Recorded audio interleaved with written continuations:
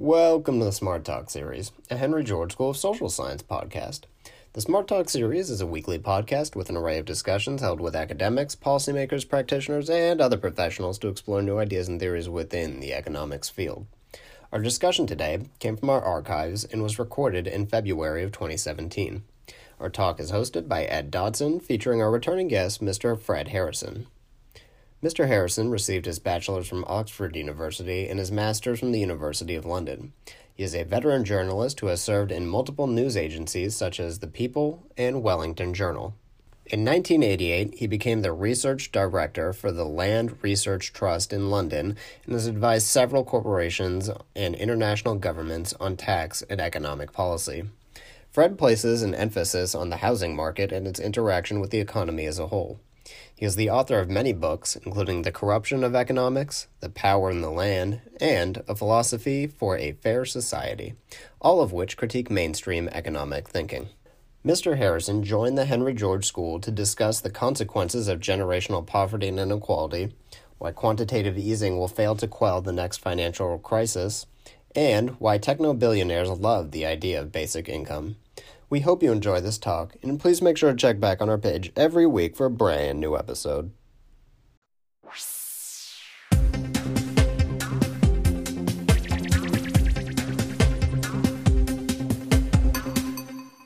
Welcome, Fred, to Smart Talk. It's really a pleasure to have you here and have this conversation with you, especially with what's going on in the United Kingdom today. The political parties there seem to appear to be showing a new interest in tax reform. What do you think are the real prospects for change in the UK? Well, it's true to say that the political parties realize that for financial reasons, they have got to do something about the property tax. They know that within the next 10 or 20 years, they're simply not going to be able to fund the National Health Service or the care of elderly people because the money just won't be there. And therefore, something has to be done. And there are other reasons, like young people today are not only suffering from a reduction in real value of their wages, but they're finding it, many of them, almost impossible to acquire homes. So the political parties have got their backs to the wall. And one of the subjects that they're very gently looking at is how to reform the property tax. But they're doing it in a very anemic way. They are frightened. They're frightened of the homeowner who wants to protect the capital gains that have been accumulated over their lifetime of the ownership of their homes. So although the political parties are looking at the ways in which they might revise the existing property tax because it works in a very regressive way, they're not being ambitious. Now, the think tanks in London, some of the major ones that have commissioned a battery of experts to help them to explore issues like the intergenerational gap, the prejudice that's being shown towards young people by the elderly for financial reasons, for example. They've commissioned reports which, far from solving the problems, are actually adding to them because they are trying to fine-tune the existing property taxes and are creating worse problems as a consequence without actually calculating the deadweight losses, the losses that come with taxes other than the one directed purely at the rent of land. And so what we have is a glorious mess. And it's this opportunity which those of us who think we know how we can resolve the financial crisis, we have this enormous responsibility to reframe the narrative, the big picture under which we might project tax reform so that we overcome some of the mental blockages, whether it's in the among the capitalists on the right or the socialists on the left. We somehow have to embrace them all in a single kind of national debate that constructively leads to the realization that there really is only one solution. Now, That raises the really important question of how do you and others who hold the same views get on the national stage, get that national attention to bring those parties together to listen and come up with reasonable conclusions of what the prospects are for change. How do you get there? Using the present Georgist narrative, I don't believe we will succeed in doing that, because for too long we have sought to argue the case for land taxation on the basis of pure reason and fact. We sought to explain the reasonableness and the effectiveness of land taxation.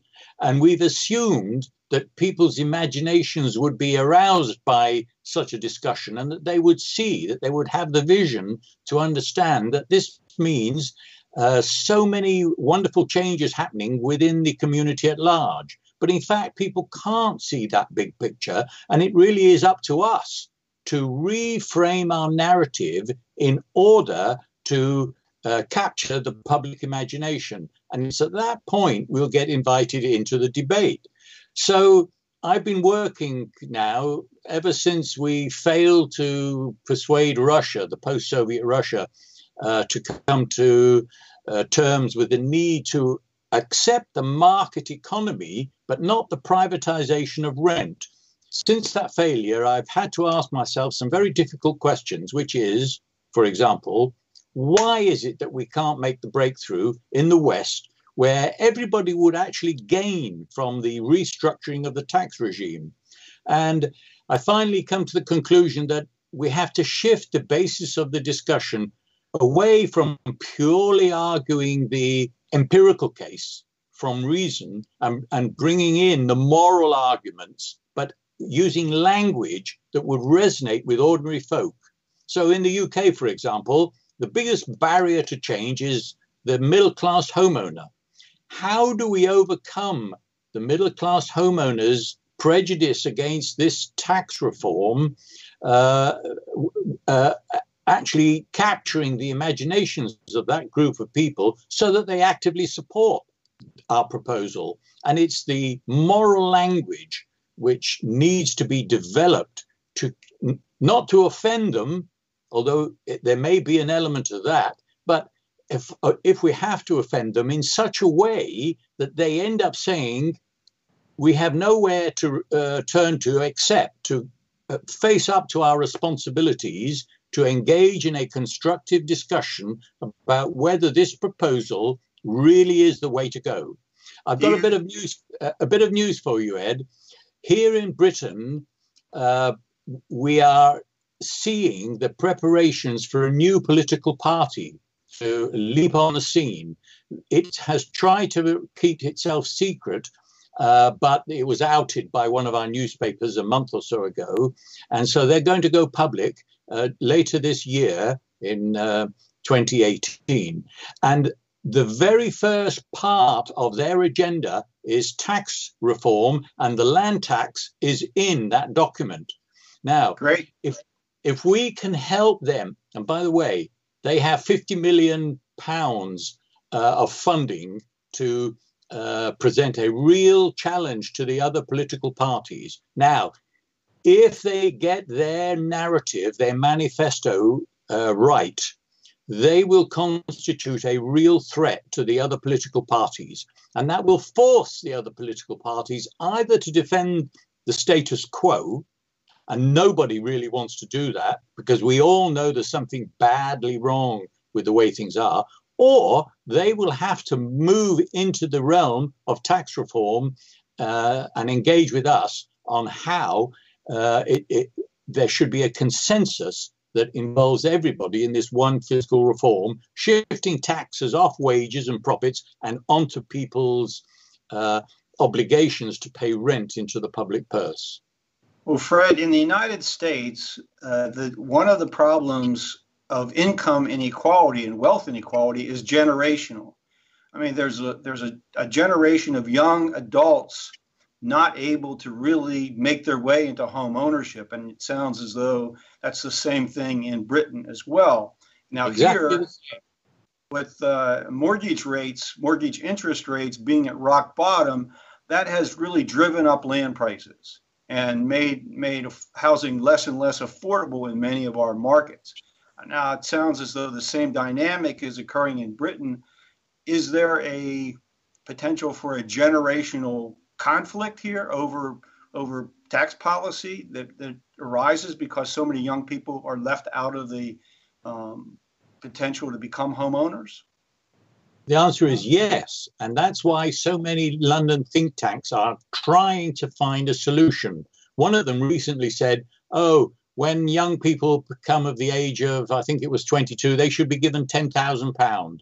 And that was supposed to be like a deposit for a home or to start up a new business. But that's trivial. It indicates the lack of real imagination of knowing how to overcome what is a systemic problem. And yes, we do have that serious problem. And it's not only the low interest rates that is causing land prices to go up, but we now have additional information that shows that when productivity drops, one consequence of that is a rise in land prices. And so when you add low interest rates, low productivity, all of which tend to push up land prices, we can see that this is a no-win situation for anybody, because even the landowners will end up suffering. My problem politically is that we don't have enough time left before a repeat of 2008, when the next disaster will break. And when that happens, it won't be just the banks that are bankrupt. Governments will be facing the fact that they can't pump yet more money, quantitative easing, into the system, because that will just multiply the chaos. So I really fear the next 2008 event, which we can confidently predict will begin 9 years from now. Around 2026 is my forecast for when property prices on a global scale will hit the peak and then start to go down. And when that happens, we've got a global disaster that will dwarf what happened back in 2008. So we really have to find some new solutions. And right now in the UK, you have the added challenge of Britain's departure from the European markets and Brexit. So how does Brexit play into this whole discussion of domestic tax reform? I mean, what's really the prospect of getting politicians to really focus on domestic reforms while the challenge of pulling Britain out of the European market? Well, Brexit is both a difficulty but also an opportunity.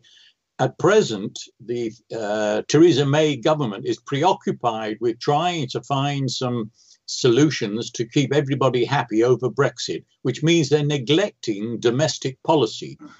But the virtue of coming out of the European Union is that the British government would then have a free hand over fiscal policy as well as trade policy. You see, at the moment, we are anchored into the VAT system, which Brussels insists upon. And VAT is one of the most regressive taxes. Well, outside the European Union, we could get rid of, or at least diminish, the VAT burden and replace it with a more benign source of revenue. So the political parties are so caught up in the discussions about Brexit that they're not focusing clearly on how to run a sustainable economy after Brexit, which is where this new political party, if it shapes itself up properly, and I will seek to help them to do that, frankly, will be able to come in and score some major points. If nobody does offer a new narrative in the UK, then we can see the risks of going in the way that Italy has gone, where they have now a coalition government of two parties that want to wreck the European Union effectively, or who knows, we might end up with a Donald Trump, and then that would be just as bad or even worse. I would never wish that on anyone. What also occurs to me is it's always been interesting to me that the people in Britain, dominated by a landed aristocracy for centuries, have not really been able to grasp the fact that the economy has been dominated by this rentier group. And now it seems as though in Scotland, at least, there's been a number of years of dialogue about the power of the landed aristocracy that remains there. And it's resulted in the potential for Scotland to vote to leave the United Kingdom. Is this new party that's being formed, does it have a Scottish component? Is there potential here for unity, or do you expect to see the Scots still move further and further away from their involvement in the UK? Well, we don't know yet. The new political party is going to want to get people elected in Scotland. It wants to keep the United Kingdom united. The Scottish nationalists are not actually making much headway in terms of popular support now. And they wouldn't actually achieve their ambitions by breaking away from the UK economically. And so there's a general state of confusion, which therefore comes back to our responsibility. We have to clarify the issues in such a way that the people of Scotland realise that a new social contract is indeed needed, but it's not one where they break away from the United Kingdom. So the scale of the work that falls on those who understand the model of tax reform that favours shifting taxes off people's earned incomes and onto the rents of land is enormous. Wherever you look, there is a problem which only we can solve. But we need a narrative that comprehensively deals with all the elements of what is a global problem. Well, quite frankly, our efforts as activists in support of this idea have not been very effective, and we've not been particularly effective working as in conjunction with one another. What do we need to do to strengthen the Georgist movement? What does the movement need to do to become more effective in getting this message across to our stakeholders and others, so that we really have momentum to push it forward? I'm not sure that there's anything that the movement itself can do as a movement. I think the inspiration will have to come from individuals who just pop up with the right kind of ideas, the right narrative, the tone, and we have to hope that inspires others. Henry George didn't have a movement behind him. He just had a wonderful idea, but the capacity to capture the popular imagination with the language that he used. Well, now, we can't repeat Henry George's language today, so we need to find a way of reinterpreting the well-established economics in a framework or a language that resonates with people in the 21st century. And if we succeed in doing that, and I'm sure there must be some of us who are working on that, and frankly, I believe that it may be possible to come up with a solution within a short period of time. I really believe that there is a possibility that we will succeed on that front. Quite the challenge for us, Fred, as individuals. As I have mentioned to you in private conversation, my own activist activities here in the United States are not really finding a strong level of support, even from people who, when they understand the moral issue, they understand the threat to our society, are still apathetic about becoming involved in any change. They're so comfortable with the status quo. It's like the devil they know is better than the devil that they don't know. And getting people to embrace change is really difficult. Right now, the on the rise here is really the socialist movement. It's really in response to what people see as a failed system of capitalism. And so we have, for example, because of Bernie Sanders' campaign, the Green Party is becoming very socialist dominated here in the United States. Whether the Green Party will actually win office, get people elected is hard to say. So far, it hasn't been successful. But we can see that there is a great dissatisfaction with the financial system, with the banks, and with capitalism in general. Is the same sort of frustration existing in the UK and other countries that you've visited and toured in?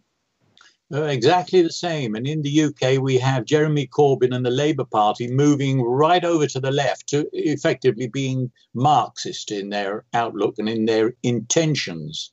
Well, the British voters won't put up with a Marxist government. But nonetheless, what this tells us is the poverty of philosophy that prevails at the present time, that a bankrupt capitalist model is now generally recognized as not having the solutions, and yet all we can hear people talking about is a bankrupt socialist model replacing it. There is this need for the alternative, and that really does place a huge burden of responsibility on people like you, Ed, and me, and our colleagues who really grasp the essence of what it would take to shift the structure of the system away from both the capitalist and socialist models in favor of something that most people would find appealing. And so to come to your point about people who just are lethargic, complacent, won't make the change, this is where we have to confront them. This is why we need to sometimes use language that may actually offend them. So back in 2012, for example, in a book called The Traumatized Society, I talked about the culture of cheating. Now, right. In the UK, people do not like cheats. And we know that when people go to football matches, they will shout down anybody who cheats on the field, right? And to suggest to the middle-class homeowner that although involuntarily he and she is caught up in a culture of cheating, will actually stop them in their tracks and will force them to engage in a discussion, because their first instinct will be to say, I'm not a cheat. But then when the economics of cheating is spelt out, and when they recognize those economics as being precisely what is captivating them, which they are defending, and if we've told them that that is actually a process of cheating, for instance, the next generation, making it difficult for their children and their grandchildren to get decent jobs and homes, then they will stop and think about it. But at that point, we have to have the cathartic language and solutions, the vision, to help them to see that there is a way forward that gives everybody hope. And we have to nail that issue of hope. If we can't give people hope, then really there is no prospect. So ours is a very complex challenge. We have to pitch our message at different layers. Yes, we have to retain the reason and the empirical evidence, but there's the moral dimension, there's the vision of hope, and that's all got to be encapsulated in a single narrative, which can go on the talk shows. Well, very difficult, I know, but I don't see people actually working on that as a problem. How to reframe the words so that they capture the essence of what we're saying. And I don't know that it can be done in an organized way by a movement of people. Maybe it can, but it needs leadership, doesn't it, in that case? Otherwise, it may need marketing expertise. I mean, people are able to sell all sorts of strange ideas and products, and marketing seems to find a way to find a way to get to people to embrace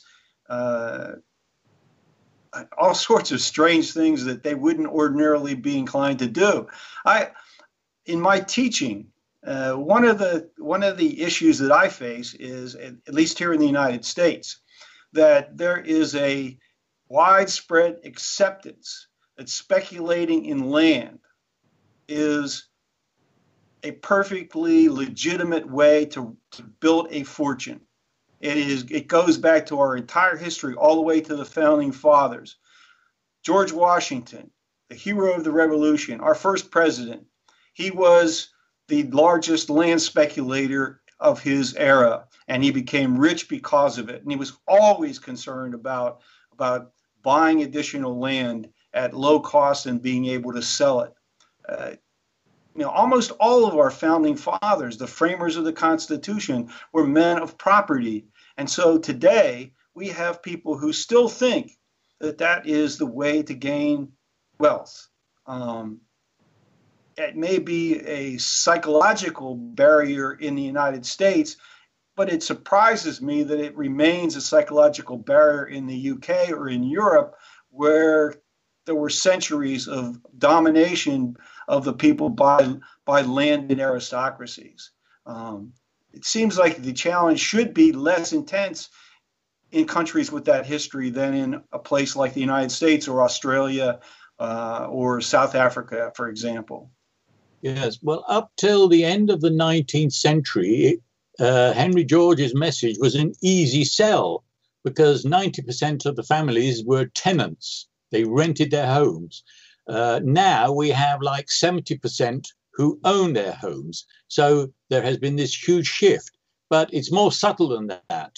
The economics of capitalism have been reframed to exclude land and rent, and therefore the public awareness of those issues, which is why we have to reintroduce those concepts in a manner that resonates with people. And that's a big job, but it's got to be done very fast if we're going to avoid the catastrophe, which is not far down the road. We have to do it in a way that can be digested by the man in the street. So a lot of work. And yes, if we can get the support of marketing people to help, then fine. But they only come in when the message is all, but the elements of the message are already in place. And then they will take it and turn them into the sound bites that can be used on radio talk shows. But until then, their skills are wasted. And it's really up to us, I think, to get beyond discussing the more mundane issues over rent and to look at the big picture again. And I'm going to have a crack at that. For instance, you say that in the States, and it's the case here, the idea of reaping huge capital gains from activity in the property market is seen as perfectly legitimate. How do we overcome that? Well, I've just reframed that process for the purposes of a document that I'm submitting to a parliamentary committee. And I've described it as activity that's on the back of a slush fund. Our parliament has a slush fund. It pours money out of the public purse without the law to permit them to do that, without the consent of the public. But through this slush fund, Parliament pours money into the privileged pockets of a relatively few people in Britain. Now, that kind of a picture will really stop people in their tracks. What do I mean? The Parliament has a slush fund. Well, let's talk about it. How does it work? It works because taxpayers' money is invested in infrastructure, for example. A large net income is created, which nobody monitors, nobody audits, nobody's held accountable for that value. It's just allowed to filter out into the ether to cascade down into the pockets of landowners. That is a slush fund, and we've got to stop it. If we want a real and authentic democracy, we have to hold our parliament, our lawmakers, accountable for that measurable value, which belongs to all taxpayers. Well, there is a point of discussion, a way of presenting the case so that we can say to the people who are land speculators, which includes the ordinary families in Britain and in the United States, look, what you're doing is perfectly lawful, but it involves benefiting from a slush fund that is not authorized by the democratic political process. Your elected officials are not held accountable for that value. It just disappears out of the public purse when it ought to belong to everybody. And if we collected that revenue, we wouldn't be short of teachers. In America, I understand there is a huge shortage of teachers to keep children in line. There wouldn't be a shortage of policemen to enforce law and order and all the rest of it. Now, the choice is yours. You either keep benefiting from this slush fund, or you rebase your social system so that it's healthy and wealthy for everybody.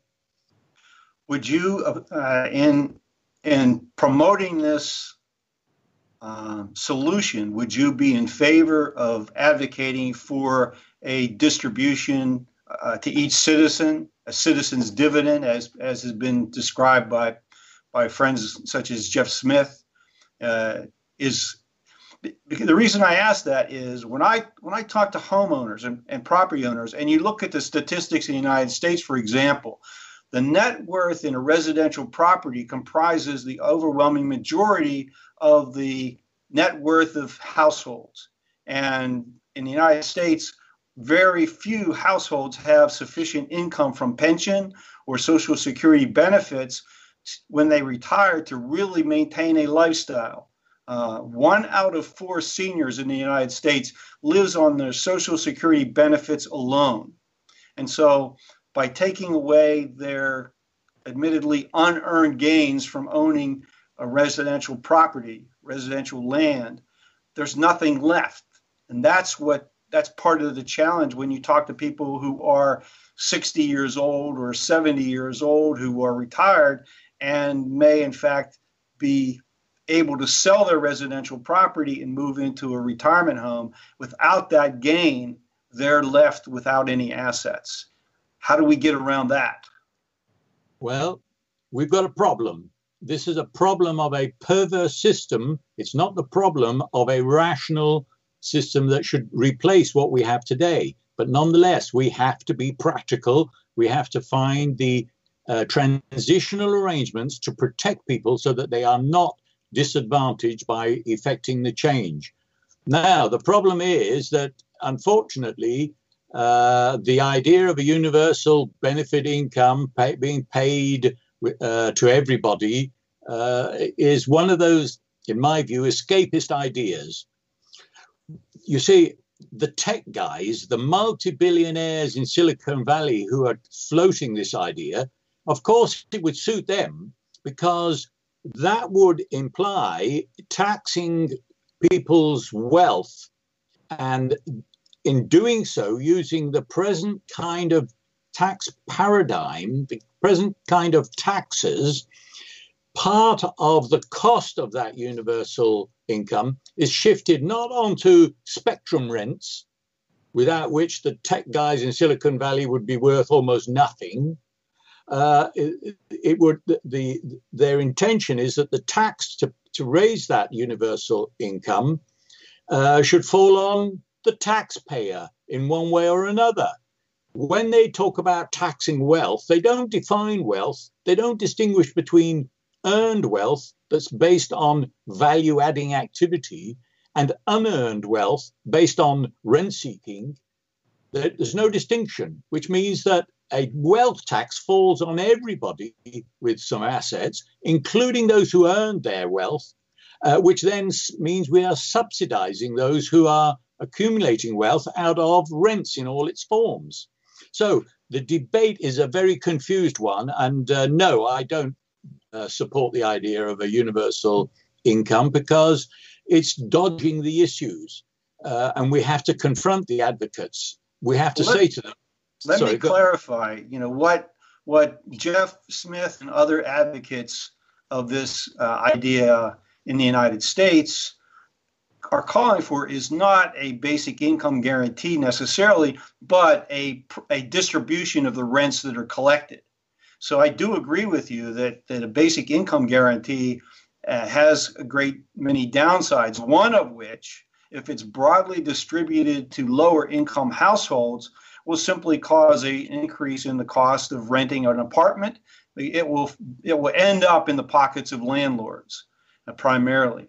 But that's really not what Jeff is arguing that we should be proposing, that if people understand that once we collect the rents, that they will get a distribution out of that rent fund, that they would be more likely to support the proposal, that rather than the rent is simply collected by the government to do as government always does with the funds. Sometimes good things, not always good things. So that would be the distinction that would be made. Yes, but it's an unreal one. First of all, insufficient revenue would be raised by the modest land tax type of proposals that are being suggested. And that revenue is needed to make up for the historical deficits in education, in health, and so on. I dealt with this issue in a book called As Evil Does. My argument is, if we've solved all of the legacy problems, if we've paid all the debts, if we've restored our natural habitat so that everything is sustainable, if having done all that, which will require a lot of reinvestment of public money, and if there's a surplus, then by all means have a income distributed to everybody. But we all have an obligation, and this comes back to the moral issue. We have an obligation to correct the legacy problems which we, by our silence in the past, allowed to happen. Therefore, we are complicit. We have an obligation to remedy all those past defects, which means we need to raise the revenue to do that, but we need to raise it in a way that actually begins to solve our problems rather than making them worse all the time. Well, let me ask you to give us some advice here in the United States. Our political situation right now is best described as bizarre. The two dominant parties are ideologically divided, and we have a person as president of the United States who seems not to be based in any, pragmatism. I don't know what causes him to do what he does or say what he does or believe what he believes, but we have a very difficult political situation right now, and the response from those not in office is to move closer and closer to the left. What message do we deliver to our elected officials that will have some sway in their thinking on what reforms are really needed? What can we say in this environment where our president just says whatever comes to his mind? How can we shift the dialogue toward a more rational, moral discussion? Well, far be it for me to suggest how my friends in the States ought to go about it. All I can say is this. In the perverse way, I rather celebrated the idea that Trump got elected for this reason. It means that all that's nasty and narcissistic in the rent-seeking culture would be on display in Washington for everybody to see. And that means it's exposed to public scrutiny. But it needs people to actually explain this, to analyze it on a almost daily basis, pumping out the blogs, explaining exactly why Trump says the weird things he does and the logic behind it. Let's look at one of them. Henry George wrote a book on free trade. Now, what we know about free trade is that the absence of free trade pushes up land values in the protected countries. So when Trump says he's all for America and he wants to bring jobs back to the Rust Belt towns, what he's actually saying is he wants a situation of protectionism that will push up the real estate values, which makes him richer. I haven't heard on CNN anyone actually make that point. But the Georgist organizations ought to be collaborating to pump out the kind of objective analysis that makes sense of what is happening in the White House. But it would only make sense if you looked at it through the prism of the Georgist paradigm. And now suddenly the America First narrative and protectionism makes sense from Mr. Trump's point of view, not from the point of view of the people who support him. And when he goes out on the hustings, they don't understand his ulterior motive. And it may be that Trump himself doesn't realize, but we should be offering the clinical analysis that says what Trump is doing is actually pushing up real estate values in the United States by arguing for protectionism. That's an example of what you could be doing. Well, your books that you've written over the last decade have made that attempt. And I've read them all, and they're convincing, they're hard-hitting. I've reviewed a number of them as well. What sort of response are you getting to your writing, and as well as the documentary films that you've produced, that are on YouTube and available?